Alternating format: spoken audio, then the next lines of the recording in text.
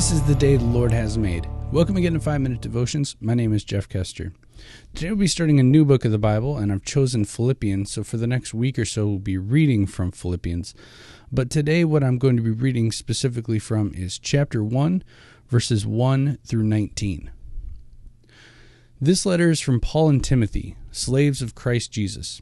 I'm writing to all of God's holy people in Philippi who belong to Christ Jesus, including the elders and deacons. May God our Father and the Lord Jesus Christ give you grace and peace. Every time I think of you, I give thanks to my God. Whenever I pray, I make my requests for all of you with joy, for you have been my partners in spreading the good news about Christ from the time you first heard it until now. And I'm certain that God, who began a good work within you, will continue his work until it is finally finished on the day when Jesus Christ returns.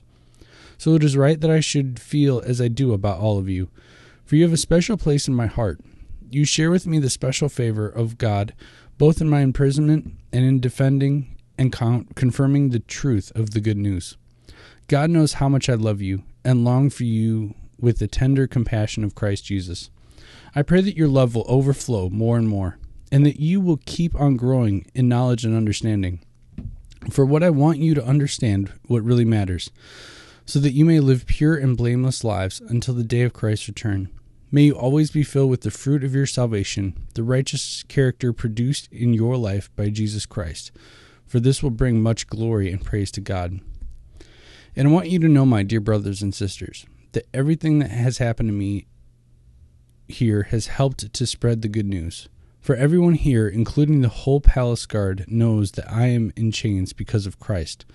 And because of my imprisonment, most of the believers here have gained confidence and boldly speak God's message without fear. It's true that some are preaching out of jealousy and rivalry, but others preach about Christ with pure motives. They preach because they love me, for they know I have been appointed to defend the good news. Those others do not have pure motives as they preach about Christ. They preach with selfish ambition, not sincerity, intending to make my chains more painful to me. But that doesn't matter. Whether their motives are false or genuine, the message about Christ is being preached either way. So I rejoice, and I will continue to rejoice. For I know that as you pray for me, and the Spirit of Jesus Christ helps me, this will lead me to my deliverance. And those are Paul's first words to the church of Philippi.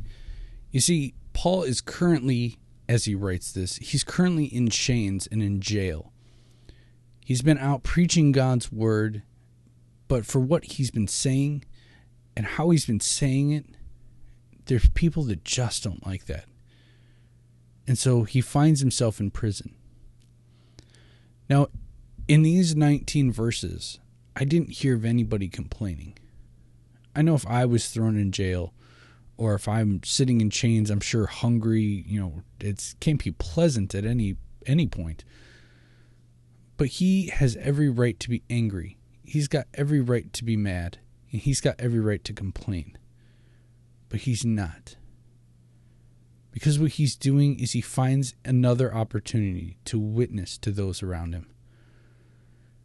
He sees that, okay, so I'm in jail now. So, okay, I'll preach to those who are here. If that's where God wants me, that's where I'm going to be. And I think it's so interesting that some of us in our lives, we find ourselves, complaining, God, why am I where I'm at right now? It may not be a prison, but it might be a dead-end job, or maybe your family life is pretty rough right now. Whatever that may be, God has you there for a reason, and God has you there for a purpose. Things could be a lot worse. But what Paul shows us no matter how hard the times get, always rejoice and put Christ first in your life. Because when you do, good things happen. When you're always preaching about Christ and you're always putting God first and you're always telling others about what Christ is doing in your life, man, he's able to use every opportunity, whether you're free to do whatever you'd like or you find yourself in chains in prison.